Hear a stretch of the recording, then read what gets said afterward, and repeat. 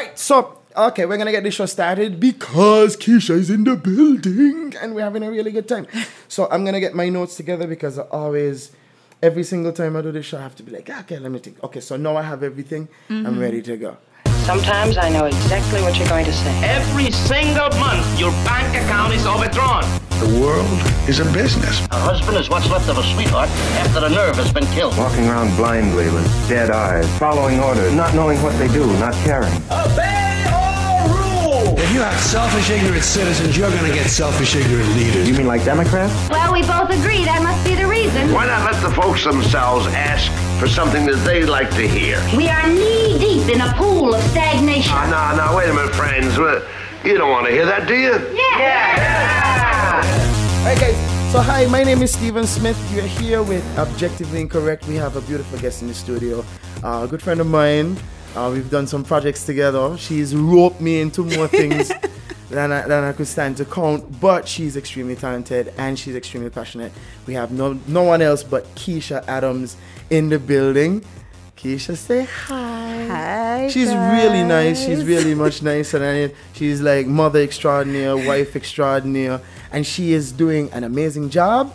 But we're gonna be talking to her about drama today because that's her like bread, butter, salt, and what else? Like the seasonal thing, a little bit of pepper sprinkled in there, and she has the attitude. She's a director, so she know if you ain't shaping up. Keisha gonna have you shaping up, okay?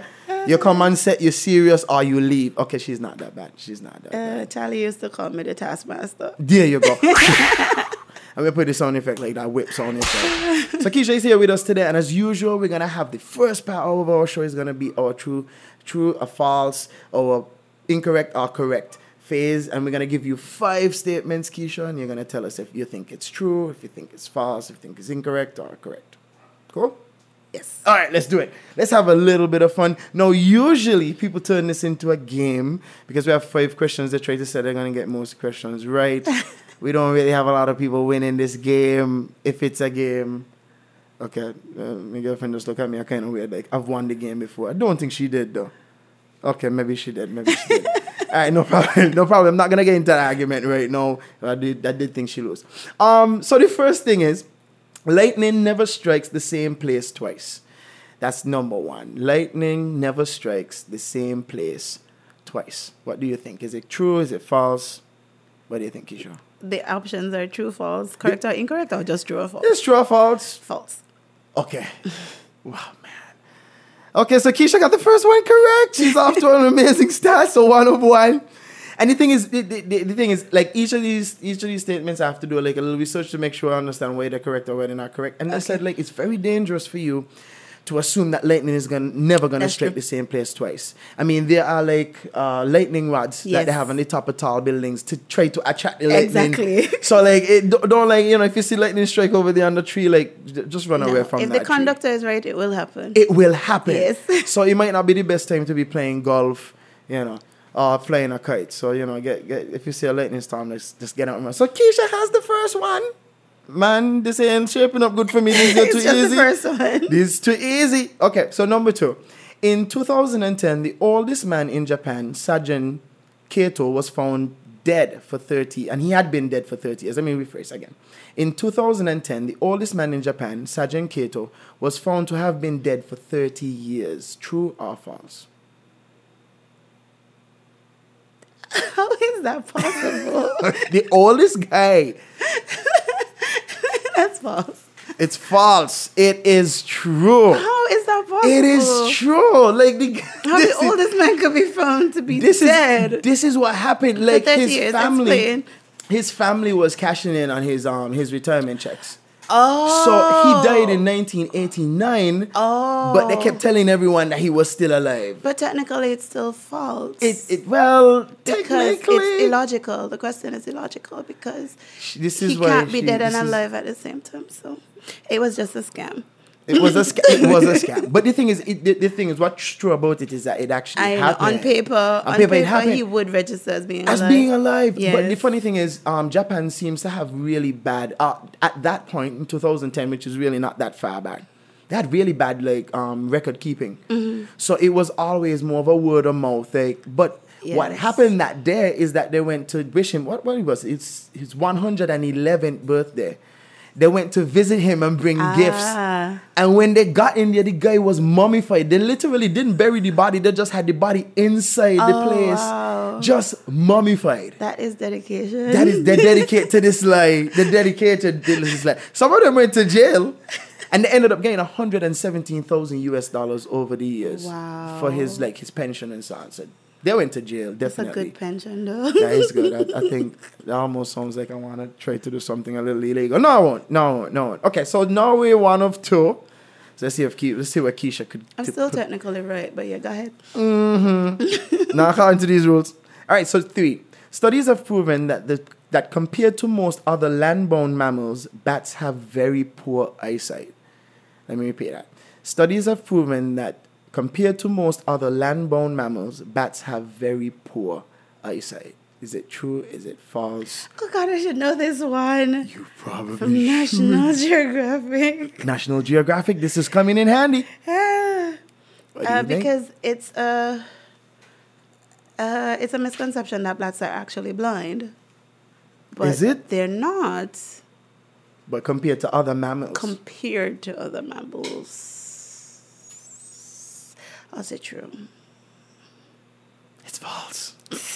Oh, man. Because I started off easy and I'm getting harder. They're not blind. That's why I was saying that they're not blind.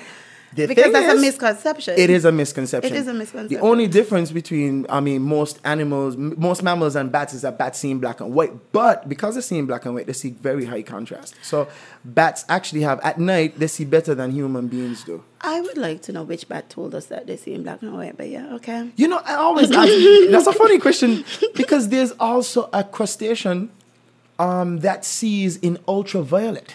How do we know this? I think they take the eyes and I don't know if they shine a light through it. I'm thinking. I'm really, really not sure. All right, but they do. They're like color receptors, but in low light they can see. We can't. Okay, in low light, human beings can't see color either. Like if we had to turn these lights off and just a little bit of light, we would actually lose color perception, which is something we don't normally. We probably take for granted. You go out in the dark and you're just seeing in black and white, but you're not really realizing that you're seeing in black and white. Yeah. But they have very good eyesight. They have good eyesight. Very they do. Good. They I know that for a fact. Keisha. See, I've been going against everything that my brain has been telling me. So say the opposite. Go with it. No, because then I'm going to start going with it and still get them wrong. Oh, okay. So you have to use intuition. So number 4. Because of the specific conical receptors in a bull's eye, they are specifically sensitive and threatened by large targets painted in red. That's false. Oh, man. She got it right. Yes, because the misconception is that the red in the cape makes them think, but it's not. It's the movement. It's the movement. It's the movement that agitates them. Did you come prepared for this? No, I actually know that one. I know that one really good. It's National Geographic. You actually went. So that's, man, I thought we would have completely, I thought we would have won you. Lord, I just get 2. 2 and 2. So no, it's the tiebreaker, but you're actually absolutely right. It's the motion of the matador and not the color of the cape. No. He's actually taunting the bull most of the times, yes. and they dance, everything is I think that's one of the most dangerous things. It's cruel. And the thing is, they kill the bull at the end. It's cruel. They torment them and then kill them. And then kill them. I think that's pretty. It's cruel. That's why a lot of people have been speaking out against it. And in some places, it has been stopped. Wow. That's why I personally don't feel sorry when any of them get killed, get gouged or anything. I don't want anybody to die, but... Just gouged? Yes, I don't mind them getting gouged. Learn the lesson. Learn the lesson well, with a little bit of pain. Yeah. Okay, so we are up to the last question. This is number 5. We're going to see if Keisha could win this one, take this one home. I'm pretty sure Talia was in a similar situation, but let's see what happens. All right? So dogs have amazingly powerful antibacterial microbes in their stomachs. These microbes make it almost impossible for them to spread dangerous bacteria and viruses through saliva. I think it's supposed to be common. Yeah, common bacteria, not dangerous. Common bacteria and viruses through saliva. Let me repeat that. Dogs have amazingly powerful antibacterial microbes in their stomachs. These microbes make it almost impossible for them to spread common bacteria and viruses through saliva? I don't know anything about dogs. I don't like dogs per se, but I just think kissing dogs is gross.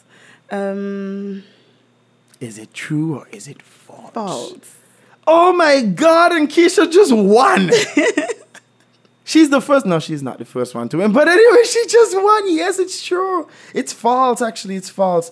Dogs' mouths are no cleaner. In fact, they are much dirtier than human mouths. Dogs are known to transmit rabies, tetanus. Dog mouths are teeming with bacteria because they eat and lick all sorts of gross things like garbage, carcasses, and of course, poop. Yes. Yeah. Like, when I was younger, I had a funny story about dogs. Like, my dad loves dogs. He loves dogs. I don't really know. To me, sometimes he's not so nice to humans, but he's really nice to dogs, right? I know people like that. And, like, he would have them, like, licking their face. And at one point when I was younger, I was like, oh, it's so cool because the tongue's warm and they lick your face and stuff. And I was like, okay, this is really cool. And then it's like, you ever smell a dog's breath? Like, have you ever smelt... It's gross. And nasty. They lick everything. And we have, like, human beings have opposable thumbs and hands. So most of the times when we interact with the environment, we're interacting with our hands. But dogs don't have any hands. So everything is their mouth. Like, everything they touch, their tongue, everything slobbering all over the place. Terrible. That's actually why babies put everything in their mouth. Yeah.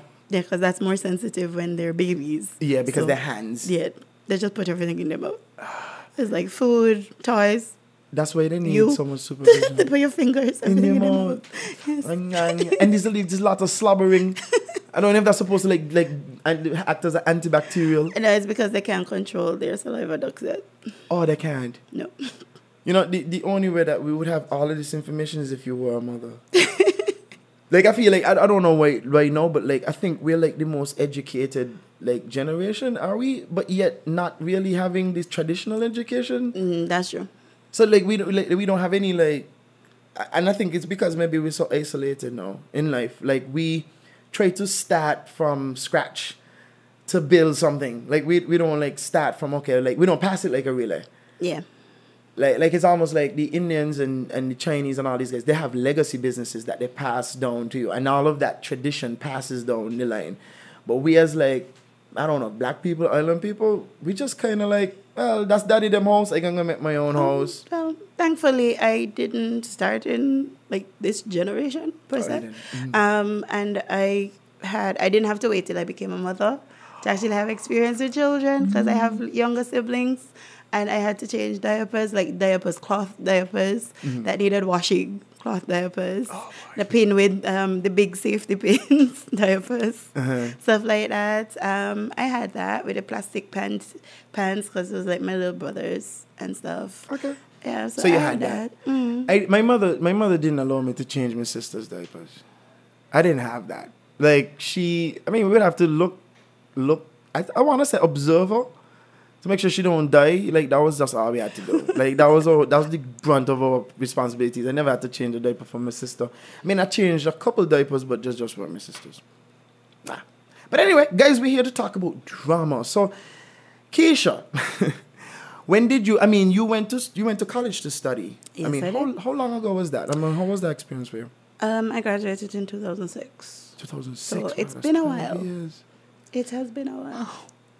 12 years. Yes, time has flown, to say the least. So 12 years ago, where did you study?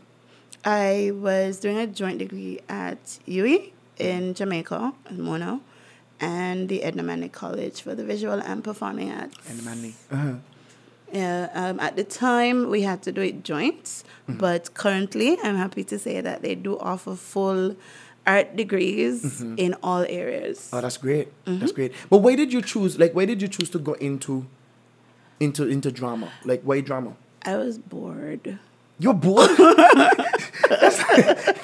I know that's not the answer you expected. Yeah, I thought it would have been inspiring, like, well, you know, while I was younger. No, I'll tell you, this is the background. When I was in high school, I wanted to do art subjects. I wanted to draw, and I wanted to play like the saxophone and stuff like that. My dad wanted me to play the piano. I didn't want to, but I went to the classes until I didn't have to, and then I ran away from that. Oh, wow. I did art until it clashed with my business subjects, because when you're growing up in certain environments and certain things are expected of you, then you feel the pressure to do what is expected. More than what you love, yeah, that's true. or more than what attracts you. And whereas some people are academic or artistic, and some people are artistic and not academic, some of us get, both. That's true. And I functioned both ways. I wanted to do woodwork. You wanted to do what? Woodwork. In third form, when we were picking our subjects for CXE, I wanted to do woodwork, and I went to the woodwork center to say to the teacher, I want to do woodwork, and he said, I don't want you in my class. Because traditionally, I'm not so sure if everyone listening has it a had background. nothing to do with tradition per se. Some of them were just sexist. Exactly, and that's what I mean. The sexist. I've never seen a girl do woodwork. No, but that's the thing. I did. Girls would be in home ec. No, but I did see girls do it. The only difference between me and them was how we carried ourselves. I was, for want of a better term, I was girly in their eyes. I never considered myself to be ultra girly. They did. Oh, yeah. And the girls that were ahead of me that got to do it were more tomboyish, because one of my cousins got to do it. Oh. And she didn't come across to them as being particularly pretty and princessy and whatnot. She's and rough. Apparently that's how they viewed me. And the teacher basically told me that I don't want your cousin and the other guys to cut off their hands. I said it would suit them. That is sexist. It is. And he refused to let me do the subject. And because, like I said, growing up in the time that I did, it didn't really dawn on me that it made sense to protest it. It's the teacher said no, so you just went with it. And I ended up doing more business. I did business and typing and stuff like that. That just sounded like I was going to be a secretary or something. Yeah, it does. But it kind of, but you see, it reinforces that kind of misogynistic stereotype. Yes. Well, if you're marginally pretty, or you're pretty, I'm sure when you were you're not as pretty as now. But still, I'm just saying, it's sad when you're limited based on the way you look versus what your interests are, because. Yes. I could only imagine if you did woodwork. I mean, how much different would your life be now? True, because the thing is, I grew up in the middle of sawdust, because that's what my dad did. Oh, your father was, yes. He does construction. I grew up with him doing construction, but once he was home, my dad was building furniture. He was, just a little story. My father made his own wooden pot spoon to turn corn. And my aunt came to the house one time, and she was helping us do some stuff, and she saw it, and she said, oh, can you make one of these for me? And he said, oh, go with that. When I'm ready, I'll just make another one. So one day, it just popped in his head to go and turn some corn. And Stevie, I kid you not, when he opened the drawer, he realized that the spoon was missing. And I saw my father turn down the fire low and run down to the woodwork shop and cut the wood and cut out the spoon. And then came around, he just ran up the yard. Oh, my pop bunny just make it fun of it. And then ran in and just turned the And he saved it? Yes. Yes, I was like, yeah, it ain't good. But yes. Yes, wow. That's just stuff he did, and I like the smell of sawdust and all of those. I think probably I inhale too much, but yeah, I like the craft. The craft. I liked it, and I wanted to do it. But did he teach you anything? Did he show you how to do anything? When it came to? That's the other thing. I wasn't really allowed too much in the woodwork shop. When the guys were there, his friends and stuff. Yeah. He kept me no, the guys are here. No, stay in the house. I was at the time I was his only daughter, so yeah. My brother could be there anytime, but I could only be there if it was just us. If it was just you. But when it was just you and him, I mean, did he show you anything, or is it just got to help? We just got to help. So just past that. Sanding. Yeah, so my brother got to do stuff. My dad would have loved you more than he would have loved me. I'll tell you the truth. When I grew up, my father he's a contractor as well, but he's more of a wood finisher, or I don't know, just call him a woodworker. God, I hope that doesn't come off as too Anyway, let's just move on. But he did that. He loved that. And I, for some reason, I just never caught that. I never liked the smell of sawdust. Like, my only memories of him working would be him outside making a lot of noise at 2 o'clock, 3 o'clock in the morning, making a cabinet or something, and I'm not being able to sleep the way I want to sleep. So it's like, I never got that passion. I mean, I like creating things, but just not necessarily creating those things. Like, I ended up adopting more of what my mother was, which is, my mother is a poet and she's a literary that's where you get it from. Genius, really. And she used to do these poems, and for some reason I just like writing. Like, I grew up to like writing. My father never adjusted to that. He was like, you guys don't even play football, like, you know. Well, you don't have to. I don't think you have to. He didn't say you have to, but he was a little disappointed. So, I went to sixth form. I wasn't really interested. Yeah, it sounds weird when you hear me say, like, I just, like, just going through the slept my motions? way through sixth form. Like, did exams off of memory. Like, if I knew it, I knew it. If I didn't know it, oh, well, too bad. Yeah, that was my approach to sixth form. I didn't realize that I was until, I ended up passing on my A-levels and stuff. I didn't have to repeat any. It's just that I didn't pass them like glowing colors, which I didn't care. It's like, I passed them, that's it. I just don't want to repeat a stage in my life. It's passed, and that's it. And then I decided to go straight to university. So I did level 1 here. And I said, okay, I'm going to do like human resource management. So I started doing the business courses and stuff. And I realized, oh my God, this sucks. Oh no. And this is within the first year, you said? Yeah. I hate accounts. Like, I literally detest accounting. Wow. And I knew something was wrong when I failed English. Like, that was my subject. And I failed English. And I was like, I remember locking myself in the bathroom stall and just crying. I was like, I didn't care about the other subjects. I was like, I failed English. Oh my God. Right? And then I was like, you know what? I need to take a break. And I asked for a deferral. And I took off a year. And while I was there, my old agricultural science teacher from high school, he came to me and he was like, what are you doing with yourself? I was like, I'm being a bum and enjoying it. So you were a bum for a year? No, that was the plan, to be a bum for a year, but I wasn't home very long. He came and he was like, I need an agri teacher. And I was a really good agri student. So he was like, I need an agri teacher. And I was like, oh, sure, I love agri, you know? Let's do some agriculture. But when I went to the ministry, they didn't send me to K1 High. They sent me to Washi. And I taught there for a year. I have mixed feelings about that experience. I mean, is it that you had mixed feelings because of the staff, or you had mixed feelings because of the program that you were in? Like, no, I loved agri. Okay, so you loved agriculture. The problem was not the program. There's this thing that happens in education that sucks, where new teachers, especially untrained teachers, come in, and sometimes it's like being thrown into a shark pit. Like, there's not much guidance. Or training in any way. And then a lot of the times, back then, a lot of the times what they would do basically is give you the new teacher, like the remedial classes. Oh. And whatnot. Which is even more difficult. It's worse because the thing is, you need trained personnel on remedial classes because they would understand the psychology of these children and stuff like that. And be able to actually help them. And should be able to help them. Right? Operative word.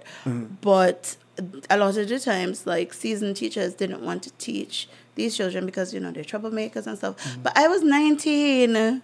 This was rough. And I had an advocate there, and he like lobbied vehemently on my behalf, and I managed to get like some relief. They took away like they took away 2 of the remedials.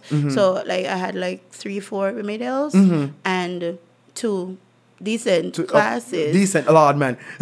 But you had 2. Decent in terms of they didn't take much. you could teach them and have fun with them and stuff without having to like yell every day and feel like you're going crazy every day. Because then it would stuff. just turn tedious, and I think it'll be awful. Exactly.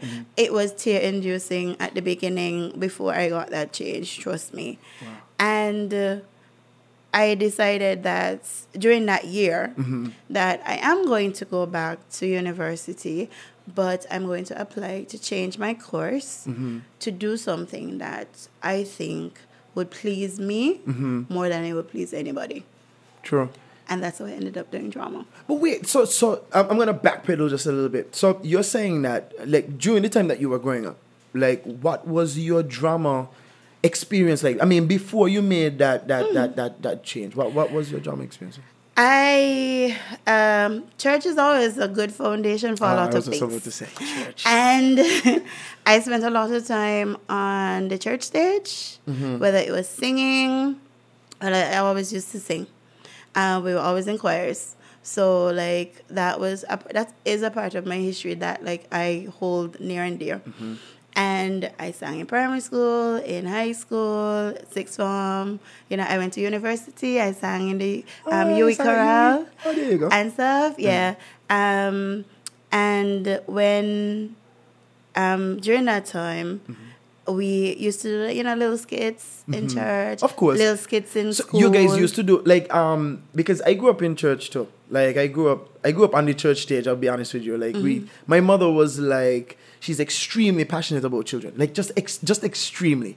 So when I was like 6 years old, 7 years old, I was already singing in the choir. The youngest member didn't care, was just there. And the skits would come around more or less at the end at Christmas, the Christmas season, Easter, for the Christmas program. Thanksgiving. Easter. we wouldn't have any for Thanksgiving, but I remember there was an Easter program, and there was especially the Christmas program. Yes. And I started acting in that when I was probably like 10. Okay. Like 10. And I loved it. Like, loved it. But anyway, continue, carry on. No, it's right. Because, I mean, apart from, like, doing skits, you know, we always had, like, recitations. Yeah. And dances. I was not allowed to dance until I got older. And I insisted upon it. Okay. Because, like, I grew up, like, with old-fashioned Christians who didn't believe in, like, dance being in church and stuff. Man. And then, like, my aunt eventually, like, got around to, like, you know, times are changing. You need to evolve. And stuff. Yeah. You know, she didn't even accept that I wanted locks when I first wanted locks. And then... She has locks, ladies and gentlemen. Just so you and then when I didn't lock my hair until, like, long after I came home. Okay. Because I wanted to do it in Jamaica. I didn't because basically I probably wouldn't have anywhere to live when I came home. So you leaned into it slowly. I yielded. And then eventually she understood that it was a hairstyle and it wasn't going to change me. So when I did it, she accepted it and we were fine. And so I guess, you know, sometimes it's just a matter of being patient and allowing things to take place. So your experience in Edna Manley. So your experience in Edna Manley with drama, like, I mean, how was that experience for you? How did that shape you? Was it what you expected it to be? Was it easy? I don't even know what I was expecting. I went to Jamaica because I always knew Jamaica had such a, like, rich culture. Like, growing up on, like, VHS tapes of Oliver and, you know, Dancehall Queen and all of those things. And then in sixth form, the university singers came and our choir got to go half-price to see them with Mr. Knight. Thanks, Mr. Knight. We got to go and see them. And they just, like, they sold it. They sold it for me. They sold it for me. I wanted to be a part of that and whatnot. Like the dances in Jamaica, like the acting, like the costuming, everything was just amazing. And I wanted to be a part of that. Wow. And but I still didn't know what I expected because we didn't have drama here. Like so, we have skits. Yes, that's what we had. We do not have trained actors. It's freestyle. Right? Everybody just doing as they like. Yeah. But I remember before I left, like long before I left, there was a program that we were supposed to be doing at church. And there was a skit that we were supposed to put on in the youth department. And I remember one day all the ladies gave me a book. I will not call the author's name because of what I did. She gave me a book and told me to pick a script out of it. I took the book and I was reading the scripts, and I basically took a pencil to the copy. I copied this skit that we chose, and I took a pencil basically. Well, no, it was a writing pen. I was in teacher mode, and I basically went through and I like corrected what needed correcting. What are you saying? Fixed what needed fixing, and like made it interesting. Wow! And I realized like technically, I wouldn't fit if I like followed this. It would just disrupt my mental flow all the time. So I was like, you know what? Let me just leave the people's stuff alone. I did the corrected version of the thing that I wanted. Yes, I did a corrected version of it, and we had a good time and everything, and it was funny, and the message was good and all of that, right? So at the end of the day, the point of it is for the message, and the message went through loud and clear. Fine. So I still didn't know what I expected when I went, because there was no background for it. There was no backdrop for it. When I got there, it was like dashing cold water. In your face. Being dashed in cold water and like shock and oh my God, like people behave this way, and it was such a culture shock and everything. My brain took a while to adjust. To adjust to it. What is it? Was it the culture, and was it a faster pace? Was it people were prima donnas at that time? It wasn't even that. It was the openness. The openness to experiences. Let me give you a view of how theater actually works in a rehearsal set or in a learning environment. Before you reach script readiness, you have to reach... That's a new word, by the way. Individual readiness, right? You have to know who you are as a person. There's a lot of psychology in theater.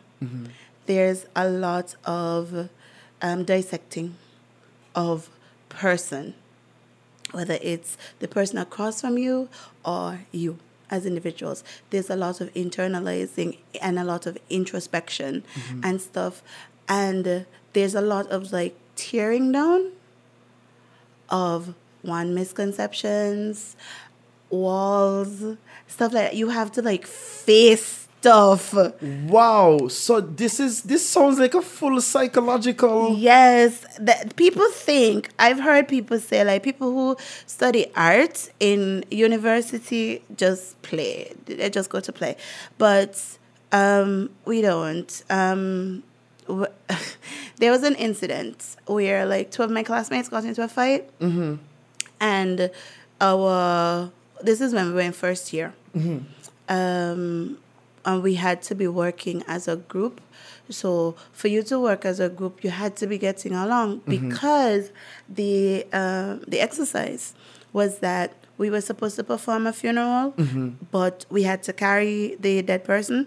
So this person had to entrust the class. Yeah, to lift them. To lift them, and we had to walk as a unit. Step for step as a unit. So you couldn't be shuffling. You had to be walking. Everybody take the same first step. Everybody take the same second step. And you move through like that from the theater to the front door and from the front door back to the theater. And then you put down the person, all while singing a song, because you have to be able to juggle both mental and physical capacities at the same time. Wow. They got into a fight during rehearsal.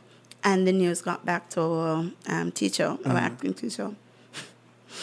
The next class we went to, before class, like as soon as class started, it was 10 of us. It was 20 at the beginning, and then we got split into 2 groups for second year. The 20 of us got put in 2 lines, random, 2 lines, facing each other. It just so happened that the 2 persons ended up sitting down in front of each other. We had to face each other. We are all still pretty much strangers, even though like we're getting to know each other. And the task was this. I want you to look at the person directly in front of you and tell them 5 things that you like about them. Wow. That's all you had to do. And these are strangers, more or less. Still. More or less, we're just getting to know each other in the class. And, like, you know, some people, like, we had to pick, like, superficial stuff because we hadn't, like, known them much. So, but you still had to find them. You know, I like your smile. I think... you have nice so hair. Far, yes, I like your style in terms of how you dress, come to school, stuff like that. And it went down the line. Some of it was funny, you know, and some of it was, like, really, you know? And then when we got to those two, it was a boy and a girl. When we got to those two, he said... some really nice things. Oh, okay. About her. He said to her that from what he had seen, he thought that she was a really kind person. She had a really pretty laugh, you know, stuff like that. And when it was her turn to say it, she broke. She broke? She broke down crying and she left. What are you saying? Because it makes you swallow whatever, it made you swallow whatever was between you, whatever contention was between you and whatnot, and bury it. Bury it, yeah. And some people aren't ready to face that. That yet, yeah. Right? It's true. So they made us face it. Yo, and the thing is, I'm so sorry, like, and probably, like, jumping, like, 500 years ahead, right? But... Is that what drama is supposed to do? Yes. Oh, drama is supposed to be a group of people telling somebody else's truth because they're unable to face their own truth. They're unable to see what they're going through, or they're unable to express what they're going through. So that's why, like, sometimes if you have a serious drama group that isn't just about laughs, and having a good time, stuff, yes, and having a good time, and you could really, like, deal with, like, some hard-hitting issues, there are some persons in the audience who will break because it's so personal for them. Yes, and nobody might know that they're going through this and they don't know how to express it. So when they see it on stage, they go, oh my God, I can totally relate to this. To that. This is talking to me specifically. Exactly. And sometimes you just get a good cry out of them and it helps. It helps. The other day, I don't know, many people who are listening to this, they probably watched this movie. It's called The Notebook. The Notebook. I'm going to be a little bit, like, you know, I'm going to break down a little bit. I watched a movie about two times. I think 2 times in my entire life. The first time I watched it, I think I remember crying, but I'm not so sure I remember crying, right?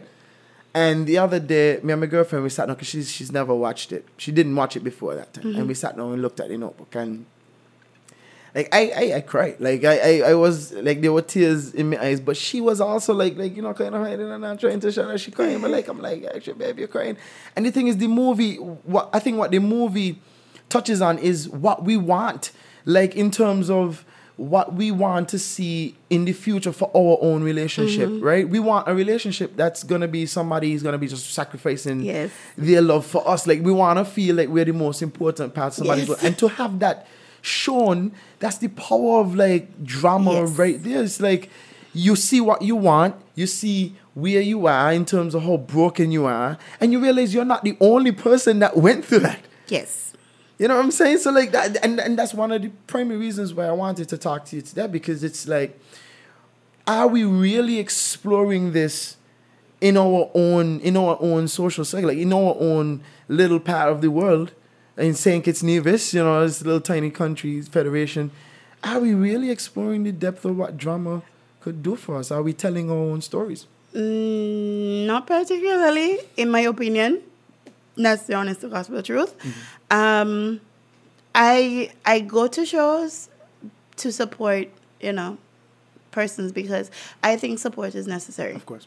So whether I enjoy, like, your shows and stuff, and I really do try to enjoy them sometimes, it just doesn't work all the time. And yes, some people might think that it's because I'm ultra critical, but it's not criticism.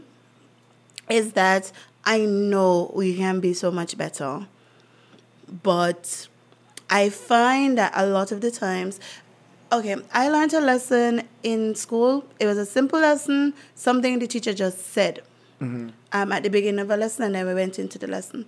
All he said was, never underestimate the intelligence of your audience. Full stop. Okay. Never.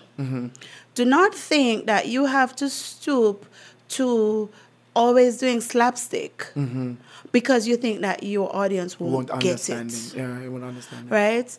For my final year piece, we had to do productions for those of us who did directing.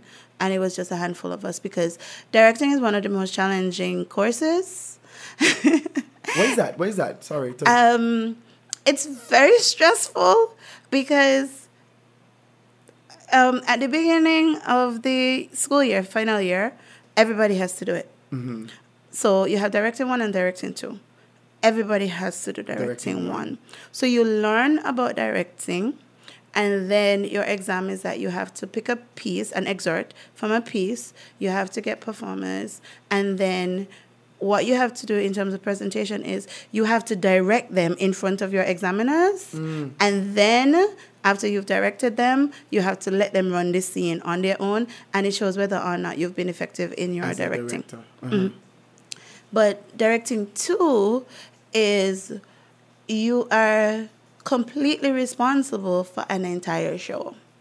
You have to put on a 30 to 45 minute piece. So you have to source your own actors. You have to find and get approved a script. You have to source your own props, sets, everything. If money is to be spent, it has to be your own. What? So, yes. So, yeah. And you have to get your own audience. So, which means you have to what? Be in charge of promoting your event? Yes. So, and the thing is, directing isn't just about, being a director isn't about like doing everything. It's about finding the persons who can. Delegating. Yes, that is a very important word when it comes around production. But then which means that you have to be a really good communicator because yes, you're the one with the vision. You're the one with I want this to feel a certain way. Could you help me? Yes. I always thank my lucky stars that the persons that I got to work with me on my final year piece were just like amazing. That is great. They were like amazing. I had one particular actor, she was the main actor, who she ended up being a year behind me, even though we came in at the same time because she didn't get into drama school initially. So she did a year of dance. And then she matriculated to drama, so she ended up a year behind me in drama school. But she lacked confidence that she was able to do it. And I said to her, I wouldn't choose you if I didn't think that you were actually able, because nobody gonna make me fail. Okay. You're not gonna mess around my degree. And I ain't doing this over again, so you better... Exactly. That is exactly right. I wasn't going to repeat it. So, and at that time, it was a really trying time in my life because that was my last semester, and that's when I got diagnosed with lupus and stuff. So it was really hard. But, and I didn't want to do it. You didn't want to do it? What do you mean? I didn't want to do directing. When it was time to choose courses, the director of studies, he called me personally because as a degree student, I didn't have to. Only theater arts students, it was mandatory for them, but it was mandatory for anybody else. Okay. Because we were in different sections, even though we took classes together. I didn't have to do it. No other degree person was doing it. None in education was doing it. Just the two theater arts persons. And my director of studies called me and he said to me, I want you to do directing. I was like, well, I don't want to do it. Yeah, because it's challenging. It's a lot. I was like, sir, that's a lot of stress. I don't want that. But he saw something. And he said to me, Keisha, I know that, one, you're going to enjoy it. And I know that you're going to do very well at it. So I want you to do it. And I'm just not taking no for answer, so you're doing it. Well, was he right? And I was like, whatever. Right? And I never used to take on Mr. Williams, but I did it. And it was the most amazing thing. Oh, man. Right? So he was right. Yeah, I chose a farce piece called Dentity Crisis. Not Identity, it's called Dentity Crisis by Christopher Durang. And it's about a family. Basically, it highlights mental illness and a lot of other issues, but mostly mental illness. There's the daughter who tried to commit suicide. There's the brother / father / grandfather / French lover. He was schizophrenic. Okay, so he would switch between. Yes, he would. There was the psychiatrist and his wife who were dealing with body dysmorphia, and they were like doing like body changes between each other. Oh, no. Like they had like sex changes, like they became each other basically. Wow. And at the beginning of the production, we had like 3 pictures of the family. The mother's picture, she was an aging actress who couldn't let go. Okay. Of that, you know, so she was like stuck an in old the B past. movie I watched before. She was stuck in the past. I'm ready for my close-up, Mr. David. Right? So the pictures on the wall were right side up. Well, one was right side up. The other 2 were upside down, which, you know, was symbolic of things that have gone wrong. And by the end of the show, that was turned upside down as well. Wow. Which means that they pulled her to the other side. Yes, the daughter, she was the only one trying to hold on to her sanity. But she lost it. She lost it. But is it what you're saying, is it that, I mean, in terms of directing, is it that when you go to our local productions, are we missing good direction? Is it? Yes. I can see that a lot of the times the actors seem, I could be wrong, but that's how it translates on stage, that the actors seem to be more in charge of themselves than the director. And I know that because dealing with some people here, I've noticed something, that because they've been accustomed to productions where there's always a laugh attached to it. They try to make everything a comedy. Everything has to be a comedy, and it gripes me because sometimes you need a serious moment, you know? And human beings have so much more emotions. Yes, exactly. Everything doesn't have to be a joke. Well, I mean, for me, I think it's difficult for my life. I think I try to make everything a joke, but it's so much different ranges. You could be depressed, you could be sad, you could be very stern. Yes. You could be lively, you could be empathetic. So many things. We stick with comedy. I remember watching, what was it? I think it was Old Storytime. Old Storytime was being staged. And there's a rape scene in a flashback. And there was laughter in the audience. Now, I'm just there looking at it because I've experienced this before where like audience laugh in terms of like when there's like sexual assault and stuff. And there are different reasons why like some topics are touched on and then it solicits laughter. A lot of it has to do with nervousness. From the audience perspective, on a personal level? No, it's from the audience. It's not necessarily that the audience thinks that it's funny, but they laugh because they don't know how to express anything else. So they laugh. But in this instance, they laughed because of how it was played out. And I was like, I've done Old Storytime in class. We've dissected this and stuff, and it's really nothing to laugh at because it dealt with colorism and classism and all of those things and whatnot. So I was like, why would you laugh, right? But then when you looked at it, it was like, yeah, that's why you would laugh. The execution. Because the actors themselves probably not taking this source material as seriously either.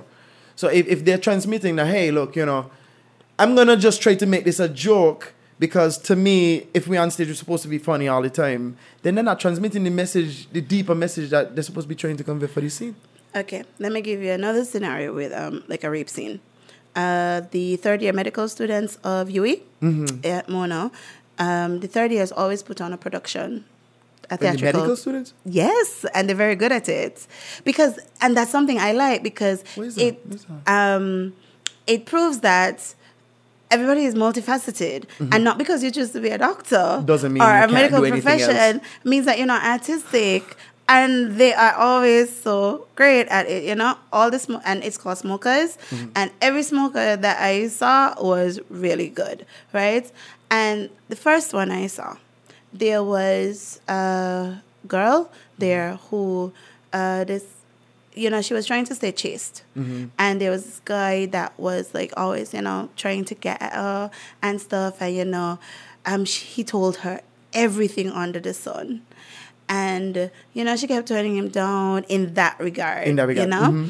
And then eventually she believed the promises and stuff, and she gave him to give it to him. And there was a bed on stage. This is the setup. There's a bed on stage, and they get home to her room, to her house. They go to bed on stage, and they get into bed. Right? The lights go down so you can see only a silhouette. Of them. This is getting interesting. And they get into bed and get under the covers, right? Stage goes black for just a little while. And then the lights come back up to prove that, you know, it's the next day. And he gets up, he turns his back to her and just leaves. And she gets up and you can see her shoulders now. And the sheet pulled up to her neck, and she's gripping it. Wow. And she hangs her head. Shame. And you could feel the shame. Oh my God. Off of her. You could feel it. And you feel sorry for her. Because you were down there screaming, don't do it. He's just using you. Yes. But then, I mean, do we get that at all? I can't remember ever going to a production and feeling like we get those emotions. Do we? When we did, I don't know if you remember when I did Hope's Journey, the Haiti production. I didn't see that one. Okay, well, that one, because it dealt with the earthquake and the different disasters in Haiti, but in particular the earthquake, that was the focus. I remember when I was doing research for it, because that's a big part of drama. You have to do research. When I was doing the research for it, I remember sitting in front of my computer and just bawling, not even crying. I bawl because I had to watch the videos of them pulling babies out from the rubble. And I not only looked at the earthquakes, but I looked at like the hurricanes and stuff, because they got hit back to back stuff. And my heart went out for them. But the children, how they were just like piling them up on trucks, like, you know, dead leaves and stuff like that. And so there was this part in the production where I had 3 students, the youngest ones on set at the time. They were in like, I think first or second form. And their only task was to be lifted from one side of the stage, from backstage, and be carried out on stage and just put to lie down. Oh, okay. And we had Romain, being a fire and rescue officer, who after the earthquake and stuff, he was clearing rubble, and all there was a single light on stage, and he just ran out with the first body, and he let her out, and he tested to see if she was breathing, and she wasn't. So he ran back, and he brought out the next one, and he laid them down 3 in a row. And he checked all of them, and all of them were dead.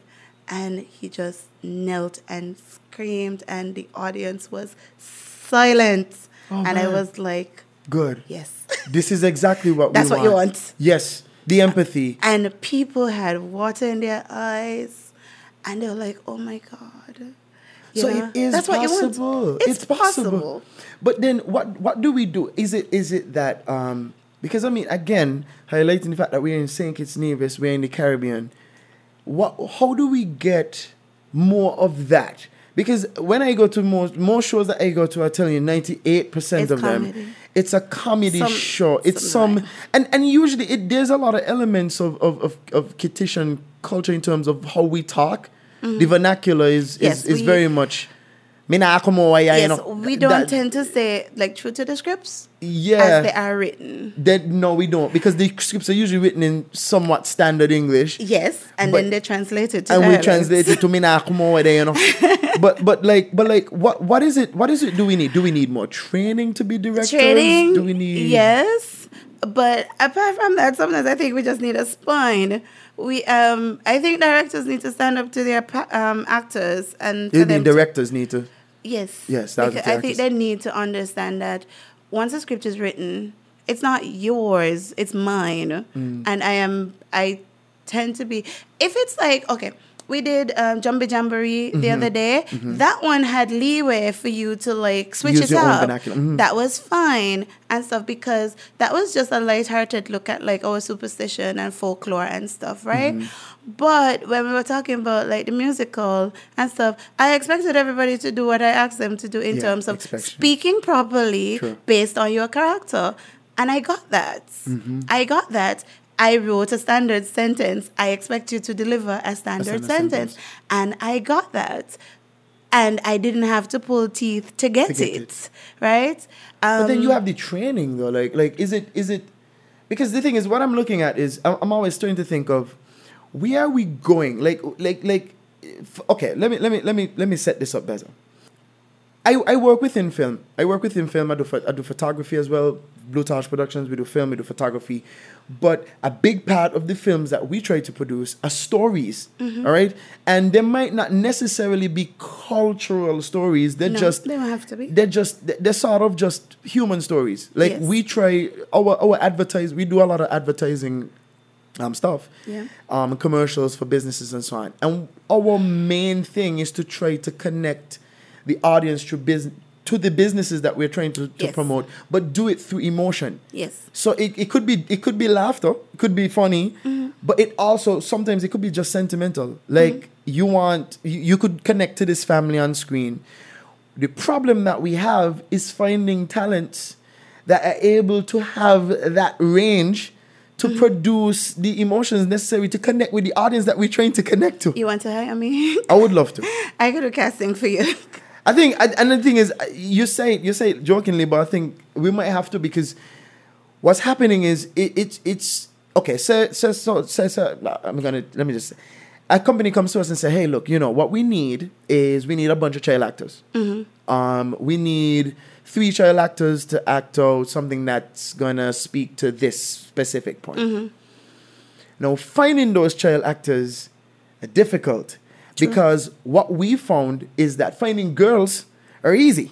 Boys are difficult. Like there is nothing. Like we have things like CDT for dance, the children's dance theater. There's Fireflies. There's all these things. I still think boys should be in dance as well. Leap, Poise, all of these different groups that I hope I didn't miss anybody. Creative Soul. They deal. Their demographic, sorry to say, is mostly women. It's all women. But when it comes to getting expressive males, it's like pulling teeth, and at any age. Yes. Why is that? Okay. Socialization is a thing. It's something that has crippled us, and I don't know how to get our legs repaired. It's going to take a lot of work. We've been brainwashed, and we brainwash our children to believe that there are things that are gender specific in terms of expression. Sure. If if we put our boy children to do dance, then they become sissies or whatever. Sure. But I always emphasize, and people think I'm joking, if I ever get a son, he's going to join his sister at Fireflies once Heidi takes him. Because dance builds character and discipline. And expression. It starts because you learn to use your body. In drama, we had to do a dance course. Oh. We did 2 movement courses. One was compulsory, and one was a course you actually chose. The course wasn't open to me, but the teacher allowed me to do it, and I got an A, even though I couldn't actually get a credit for it. But I had a ball doing it. One, it was actual dance movement course that taught you how to use your body in space. In a spatial area. So you understood spatial awareness when you're walking around on stage.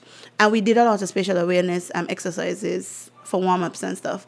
And then the other one that I did was called Just Movements, where you learned dance, stage combat.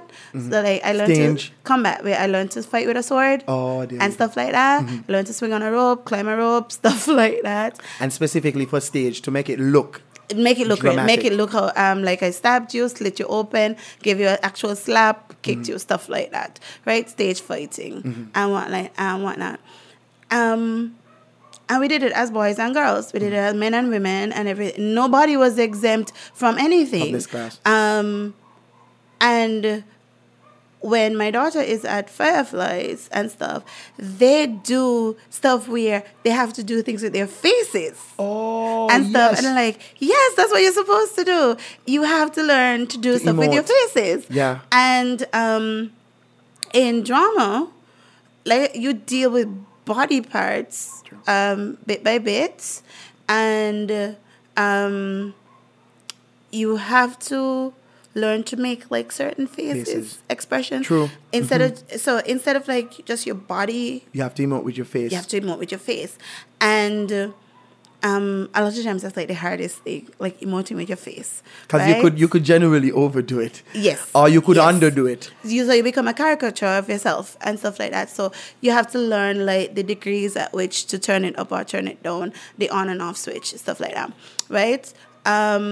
But one of the most common exercises that we used to use to teach expression in terms of range is a one-word exercise. One word. It's a one-word conversation. Like there's a phone. There's a telephone, and you have to go up to the telephone and have a full conversation on the telephone using the word yes or the word no. Just yes or no. But it's always just one word. So the phone would ring, and you answer the phone. Yes?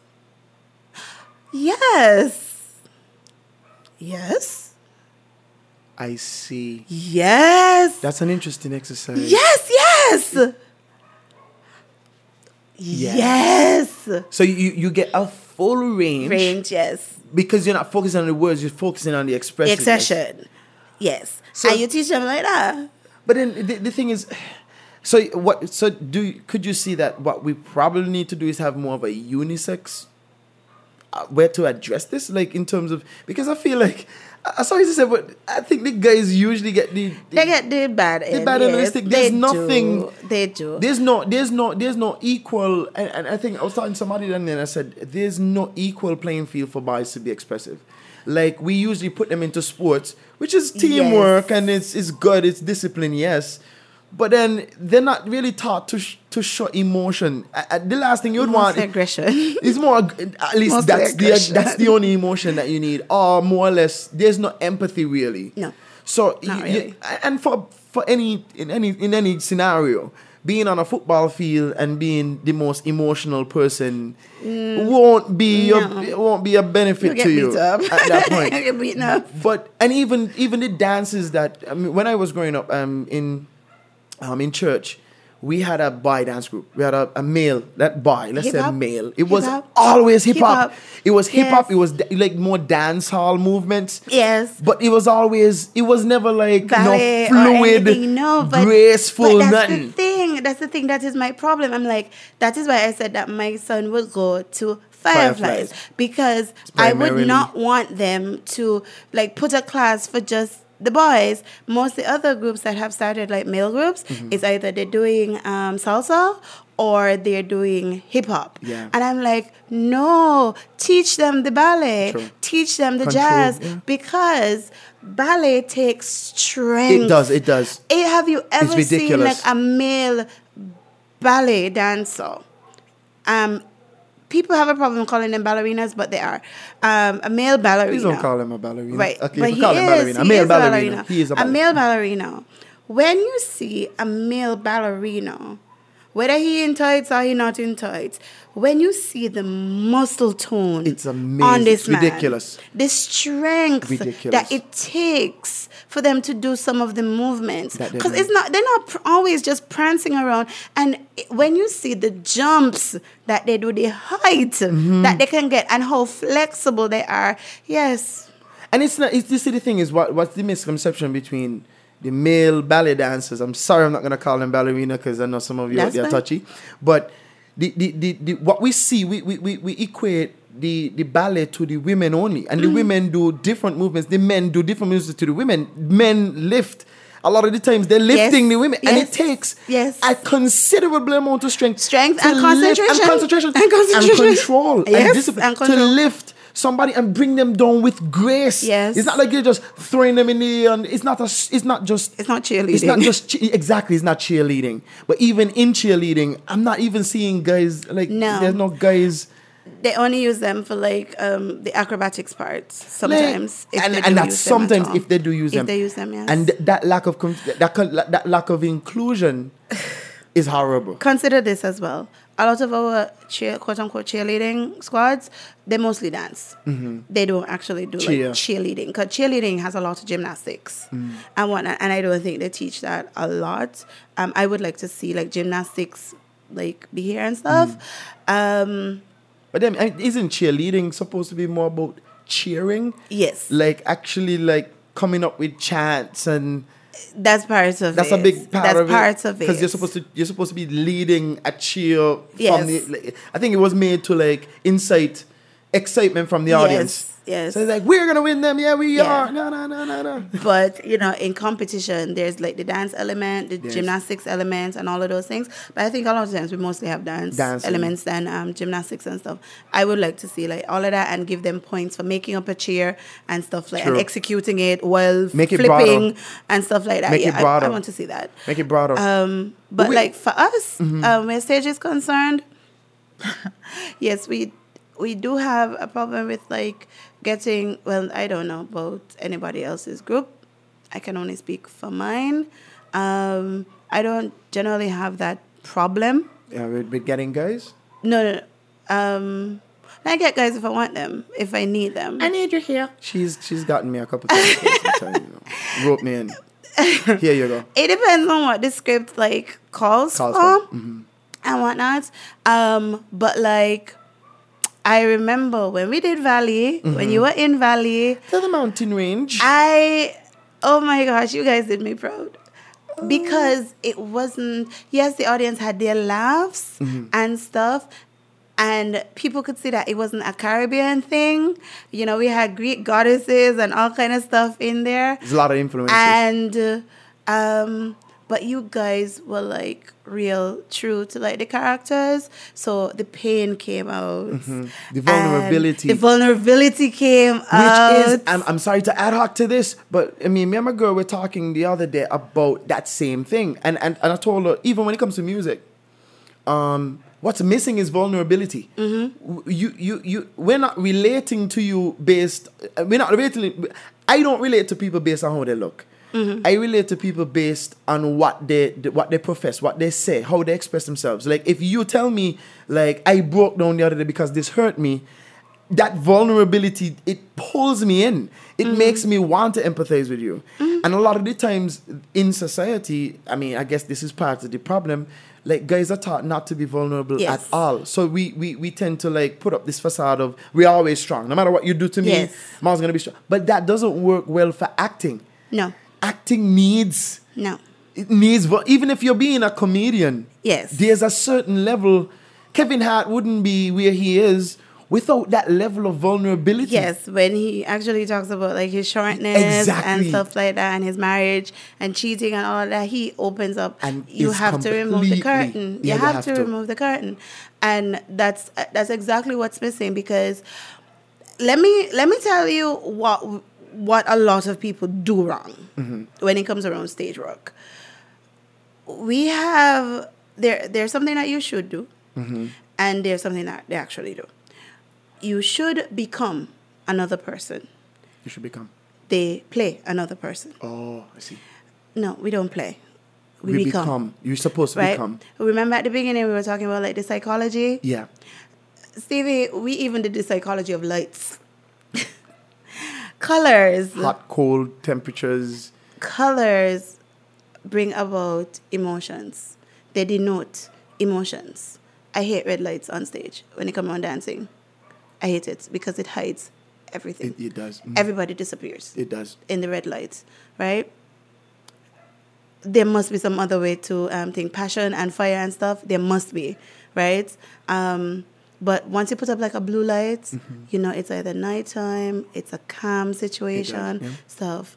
Yellow, it's either you have something like it's sickening, there's that envious, you know, those kind of things, trouble coming on the other up. side, it could be power, it could be warmth, it could that, be well, it dawn. depends on the white, because remember, it's not yellow light that gives you that so much, but white light and stuff like that. So yeah, it depends on the brightness and the mixes and stuff like that, the balance, right? But when you're talking about psychology, there's something that we do when we learn about characterization. It's called pimps. Pimps? Pimps. Pimp, like pimping you out. Yeah, okay. You have to. I'm stopped doing that. I left that life a long time ago. You have to learn your pimps. Pimps of a character, simply the physical, intellectual, moral, psychological, and social being of this person.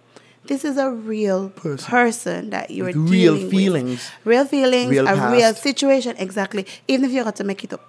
If the writer does not write the past of the character, you have to infer it in your head and stuff. You have to like wonder, okay, so the script says that the man walks with a limp. Why does he walk with a limp? What does the clues in the script tell you? Oh, he probably fought in war. A war. Which war? You know, based on his age and his geography and all of those things, you should be able to like pinpoint piece something together. Exactly. So you create then a richness. Start to get his psychology that, oh, the war must be traumatic. Yeah, of course, it would be. Right? I wonder he's suffering from PTSD, right? You know? Did he lose his family because he was away? What did he come back to me? How did he fit back into society? All of this will tell you why he Is he resentful? Why he behaves Is he proud? the way Is he patriotic? that he behaves. True. Why he speaks the way. And it colors he the behaves. character. It becomes you step away from the character being a shallow character. Just a shell. To actually being somebody. You know, it's funny because like when you said that, I'm wondering if I'm seeing like our stories in Saying Kids in the Caribbean, if our stories really try to dig deep into the psychology of what we're trying to set. Because yes, we could see a character, but what if this story doesn't have a pimps? No, every story has needs pimps. to have exactly, and it's not the story; it's the person. It's the person. Because this is the thing. Yes, for Valley, because I mean. That's the one I think you would like most have a wide. I was in it. You were there like for everything in that one, right? Your wife, Kyla, she was resentful because you wanted to be a poet. And she wanted to be like this business person. And I wasn't making any money. I was a bum. I was on the chair. In her mind, she didn't see me as anything. But the thing is, what is she? Like, who is she? Who was she, you know? How did she get there? Did her childhood dictate that this is what she should become? How did she grow up? Was she yelled at for not getting good grades? Was she told that she will become nothing, so she had to prove a point? Did she grow up being the only girl in the family, so she had to be like, I'm just as good as the men? All of those things. Is she in society? Is she challenged? Like, do people look down on her because I'm not the same as her? Because I'm not a business person? And that would only be her psychology. Yeah. But how is she like intellectually? Sure. Is she actually like this bright spark, or is she struggling and that's why she's so frustrated? Sure. How is she morally? Has she fought with her faith? Does she have any faith at all? Does she believe in clean cut right and wrong, or does she blur the lines? In the gray area, right? Socially speaking, how did she grow up? Does she come from a poor family that she's trying to like distance herself from? Does she actually accept her place, or is her does she only want to climb the ladder of society? Sure. All of that colors her behavior towards her husband. It does. But the thing is, like, I mean, I think we're winding down. We are. But I want to ask you one last question. And it has to do with, I always ask people about what they think the future holds for for drama? I know we didn't particularly get deep into the situation in St. Kitts Nevis or in the Caribbean when it comes to drama, but you've taught drama in schools, in schools, plural. What do you see? How do you see us moving toward drama in the future? What do you see drama? How is drama going to influence and shape us for the future? Okay. This is a very loaded question, so please take your time. Okay, so we've let's see. Since I started the whole TXC drama at the high school level, and I've moved away from that for different reasons, but it continues, and now it's spreading into like other high schools, which I love, and I long for the day where it is in every high school and every primary school, because personally, I think that every high school should get it first, and then we work our way backwards and then back up. It's one of those fluid kind of situations. I don't think it should be like bottom up, top down, whatever. I think it should go both ways. Sure. Right? And all at once if possible. If possible, but in our society, unfortunately, it's not going to be possible because of the attitudes towards the thing, right? We're unwilling to invest in training persons who can come back and train persons because we're not really looking at the benefits of this. If our children could actually express themselves, they wouldn't fight so much. They would know how to talk it out, better. Communicate and stuff like that, right? They could actually de-escalate situations without the help of a teacher or whatnot. They could better deal with things that are happening at home and stuff like that, so they wouldn't be angry all the time, right? They would be happier because then there would be an environment where they would feel safe and whatnot. The current problem with the existing structure is that after children come out of the high schools that are already doing theater at CXC level, at the Cape level, the only theater arts that is there is the dance unit. So those persons interested in drama have nowhere to go. Then they end up like forming their drama groups, and they fall prey to the slapstick type of culture that they think is because there's no further training that's given to them and stuff like that. Then it dies. Yeah. Because there aren't any like groups around that really like could nurture them and stuff. Yeah, and people were like, "Why don't you start something?" I say, "Because it's expensive, and we don't get concession like that, right?" So the onus then becomes your own personal pocketbook. Exactly. To produce these things. Exactly. And a lot of people, like I said, they think you're playing, so they just frown upon it and stuff. And then the other thing is that because we don't have a structure for ourselves, I know that there in the works there's a cultural arts center that's supposed to be done, but it's supposed to be shared with sports. Personally, I'm not thrilled about that. I'm not going to hide it. I'm not thrilled about that. I just think that the arts needs its own safe space. Its own space. Yes, it does. Because the stage for the trained and the initiated is a sacred space. And when we are like doing like exercises or we're learning, it's not an environment for shoes and for scuff marks and all of those things and stuff. It's also supposed to be an environment that can change. It's supposed to be fluid. How the theater is in at Edna, we have a black floor because we paint it often. We paint sets all the time, so we change the floor. And then when it's time for school, we put it back black. Okay. And it just has layers and layers of paint on it. And it's fine because black just means it's a neutral space. True. And then when it's time for a production, we have two options. If we have several productions coinciding, the main production gets the painted floor. And then any consequent production, we basically used to get linoleum and turn it over and paint the floor on the linoleum. Okay. And put it and down. then put it down. Okay. Yes. So then becomes a multifunctional space. Yes, and you just move the backdrops and stuff accordingly. But I cannot see that cannot see that happening when it's supposed to be a sports center. You see, the thing is, and this goes so much deeper into, and I'm probably gonna have to bring it back because we probably have to talk about this some more. But it goes back to me not being sure if governments on this side of the planet really believe in the cultural viability of drama. The thing is, even of culture, drama and performing arts.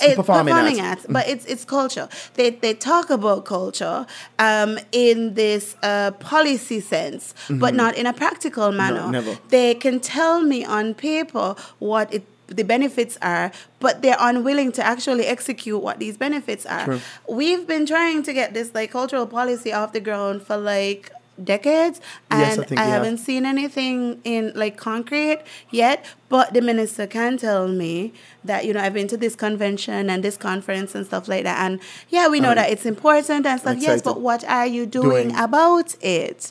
Right, that is always my question. What are you doing about it? Personally, I don't think that the Department of Culture is very active in our society. I don't, and I know some people don't want to hear you say that, but it is the truth. One thing I can tell you about drama, the stage, that for persons who have ideas that they want to express, it's supposed to be a safe space. Because of artistic license, it's supposed to be a safe space. Just like a Calypsonian has the leeway to do social commentary, because that's what it's for. That's what it's for. That's what Calypso was made for social commentary. And that's the same thing for the stage. It's there for social commentary as well as all the other good stuff that we talked about before. Right? It's supposed to be. But in our society, people are afraid of going up on stage and saying the truth about the society, because it's been pummeled into us that if we do something or if we say something that even seems a little bit like a criticism, then you will be blacklisted, your livelihood will be threatened, and you will pay for it. And we're not willing to pay that cost. I don't have that fear anymore. You probably don't, but that's a very good point, because, it's so easy for us to say left wing, right wing. It's just so easy for us to say, oh, you're in this political party, that political party. It's such a charged environment that even if your truth is unbiased, because I think I should have the ability to criticize anybody. If I voted for you, didn't vote for you, if I didn't vote at all, I should have the lenience to, as an artist, to critique anything. Yes, constructive criticism. Constructively. Even if it's not constructively. Because, as you said, your freedom. It's my freedom of speech. It's my right to share my truth. It's the same as if you say, Calypsonians, you can't talk about this political party this year because they're in power. No, that completely stifles the art. It completely ruins the art in and of itself. That's what it was built to do. But it speaks to a wider truth. We do not live in a democracy. Oh man, we really do need to have a different show for this. Not a different show, but just because we could dig really deep into that. We don't. We do not live in a democracy. And when people ask me to describe myself, I say to them, I am simple in my complexities, and I am complex in my simplicities. I am a liar. I am a liar in the sense that I will stand on stage and I will tell you things that in my world, it's a lie, but in somebody else's world, it's absolutely true. Without a shadow of a doubt. Exactly. On camp, we had to do a little skit. We were doing competitions between teams, and there was a drama piece to it that I would have preferred if somebody else in the group went for, but nobody wanted to volunteer to complete the group. So I went, and majority of them don't know that I'm trained in it. So we went, and we were supposed to be two Christians who was supposed to be witnessing to two unsaved persons, but it was specific unsaved persons. It was one girl was like all caught up with this one guy that was like the center of her world. And the other girl was all over the place because she got stuff from all the different guys. So she was more or less promiscuous and whatnot. And when we were getting ready for it, I said to them, this is how I feel about witnessing. I don't want anybody to come and tell me about Jesus. I want you to show me what your life is. And let that be the testimony. I want you to come and sit down with me. Let's play some cards. Let's play some dominoes. We can have a drink. You can drink Sprite if you want or whatnot. Do not come and condemn me. Just come and learn with me. I need to see you, right? And we did it, and, we wandered around and stuff like that, because at the end of it, all I asked the girls for was for their phone number so that I could check up on them to make sure they were okay. I gave them mine and told them, all you have to do is, if you need a lift somewhere, call me. You want somebody to talk to about anything, call me. Be the good you want to see. Exactly. That is powerful. That is how you get people to change, by sometimes just opening up, your hands and saying, hey, I'm here, I'm available. Now, one of the things that I want to do, I don't know if I'm going to get to do it in this life, but it's a dream of mine. I always wanted to do psychology, right? And I'm still hoping that I get to do that degree and actually get trained so that I can practice. The ultimate thing that I want to do, apart from doing shows and owning like a small theater space and stuff, is I want to be a drama therapist. A drama therapist? Yes. There are art therapists where you would use art, like drawing, visual arts, to get people to display what's bothering them. There's music therapy and there's drama therapy, where you create an environment, whether it be for children or families, you create an environment where they can play out their hurts. And they can face them. This is really and they interesting. can heal from them. I've never heard of that. I've never heard of that. Yes, it's a thing. It's a thing. But it sounds like a genius idea. It sounds like an amazing thing. idea. It's an actual thing. I want to be able to sit down with women who've had miscarriages and who are struggling, whether in their marriages, their relationships, or whatnot, and just, even if they can't express it, I can allow my team to perform for them so that they can see it. They can see it, yeah. Yes, I want to do that one of these days. Wow. Guys, we've been talking to Keisha Adams. My God, we have to talk again. I think no, the thing is, we brought you on this show because we wanted you to talk about your drama experiences, which I think you did an amazing job of talking about your drama experiences and what you feel drama means, right? Awesome. But I think there's so much of a deeper component that we really haven't touched on, which has to do with more or less the politics of drama. And digging maybe a little bit deeper into some of the problems that we have with drama in terms of getting drama to be what it needs to be and having it illuminate and enlighten the people that we need it to illuminate and enlighten. As you were talking just now about drama therapy, that's the first time I ever heard of that, but it just makes sense. Why wouldn't there be a drama therapist?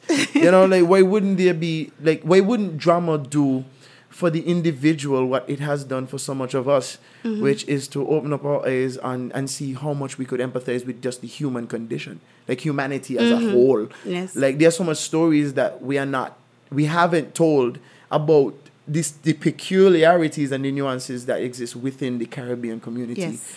And I think in the future, what I would love to see, even from my own part with film, photography, whatever I could do, is to showcase those stories and to find those stories where they are. Find people who are good enough to write these stories so that we could convey all the range of emotions that we have in this part of our universe, right?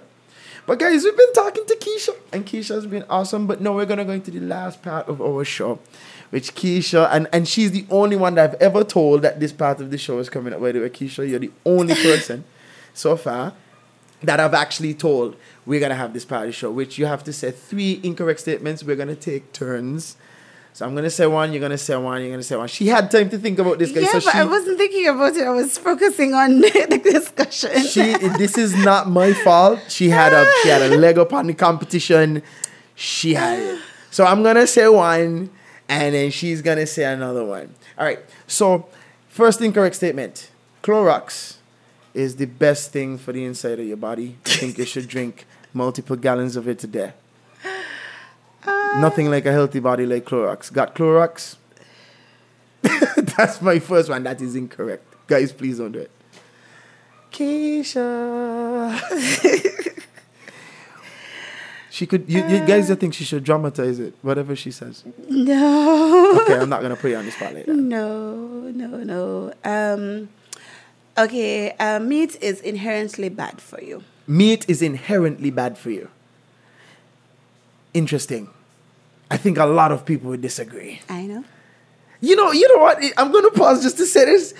The past two people I've had on this show, I'm not going to call their names, but the past two people I've had on this show have all shared very controversial, incorrect things. Very controversial. I love it. I won't even try to dissuade them, but I'll let it go. Okay, so my second one is, if you wear a blue shirt every single day of your life, it will eventually turn red. On blue moons, the sea turns purple. Isn't that true? Nope. Oh, no, it's not. The sea doesn't have a color. It doesn't. It's just water. And it's funny because as soon as you said it, I was like, doesn't it? Doesn't it? And I'm thinking in my head, like, when I was younger, I used to say, Mommy, how come this sea water change in color when I lift it up? How come it ain't blue no more? And her thing was like, because salt can't turn no color. That was incorrect, Mom. That was incorrect. Refraction and reflection. Refraction and reflection. It's just, yeah, anyway, it's this guy. Okay. There is enough oxygen on Jupiter for the whole world to live comfortably. That is my last one. Pluto will always be a planet. Oh, man, that was savage. That was savage. I love it. I love it, guys. Thank you so much for joining us on Objectively Incorrect. We've had our guest today, Keisha Adams. She's a playwright. She's an amazing person. She is a scriptwriter. She's a revolutionary. And she said she's absolutely not afraid, which makes her a rebel. I think. Not miserable, but just a rebel. Keisha, thanks so much for being on the show. Thanks, guys. Take care. Wait, one thing we have to do. Wait, Keisha, I don't know if you want to do this because I don't think you're promoting anything specific, but do you want to tell people to get in contact with you or? New Age Production. My husband and I, Della Adams, we are the directors and also producers of New Age Production. I do stage, he does film. There you go.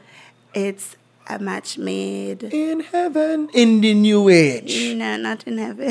In the New Age. So how do you get? So how could we get? I mean, do you guys have a website or Facebook? At the moment, things are being how do you call it? Redeveloped, as it's a rebranding. Of course. Of our individual thing. We had some setbacks, but hopefully we can get things on board like pretty soon. But you can add us in the meantime on Facebook, New Age Pro, New Age Productions. You can look us up and you can see like pictures of our past work and stuff, and like little like clips and stuff, and all our contact information is there. Well. If you need script advice, we do casting. He does videography, editing stuff. So so we guys, hit them up. It's New Age Productions. These guys are really good. They're really talented, and they have tons of years in the business. Not to say that they're very old. They just have tons of experience. All right, guys. Again, thank you so much, Keisha, for being here. Again, this is Objectively Incorrect. Thanks, guys, for listening. Bye. And peace, no gang signs. Take it easy.